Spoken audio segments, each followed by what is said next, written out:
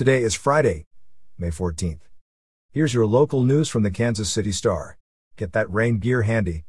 Kansas City is about to get soaked as rain showers and thunderstorms will be in the forecast for each day well into next week, maybe even next weekend. As much as 3 to 4 inches of rain is possible from the rain showers through next week. The National Weather Service says none of the storms look severe and the rain won't be constant. Friday's high will be in the upper 60s.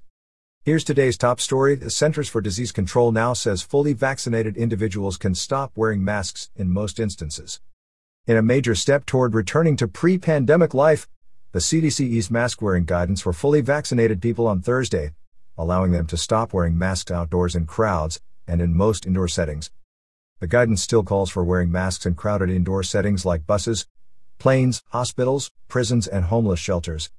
However, it will help clear the way for reopening workplaces, schools, and other venues, even removing the need for social distancing for those who are fully vaccinated. The new guidance is likely to open the door to confusion, since there is no surefire way for businesses or others to distinguish between those who are fully vaccinated and those who are not. Kansas Governor Laura Kelly on Thursday said the state would adopt the center's guidelines. In a statement, she pitched the new guidance as a reason to get vaccinated. Kansas has not had a statewide mask mandate since early April. There never was a statewide order in Missouri. And in Missouri news, the state will deny Medicaid coverage to an estimated 275,000 low-income residents who become eligible for the program on July 1st.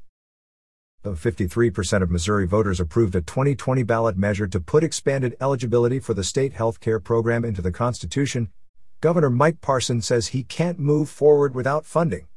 The Department of Social Services on Thursday notified the federal government it was dropping the expansion.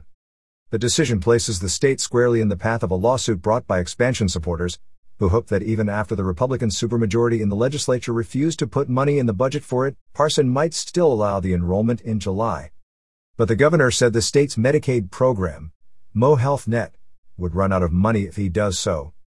And in restaurant news, Italian Delight by Evoluto, which has operated in Mission since 1983, is closed for good.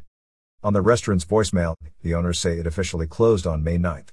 The message said, quote, "COVID has taken its toll." A partner in the family-owned business says there were several reasons for the closing, including a wanted retirement, difficulty finding people to work, and the lease running up. Italian Delight was founded in 1977 in the former Indian Springs Shopping Center in Kansas City, Kansas.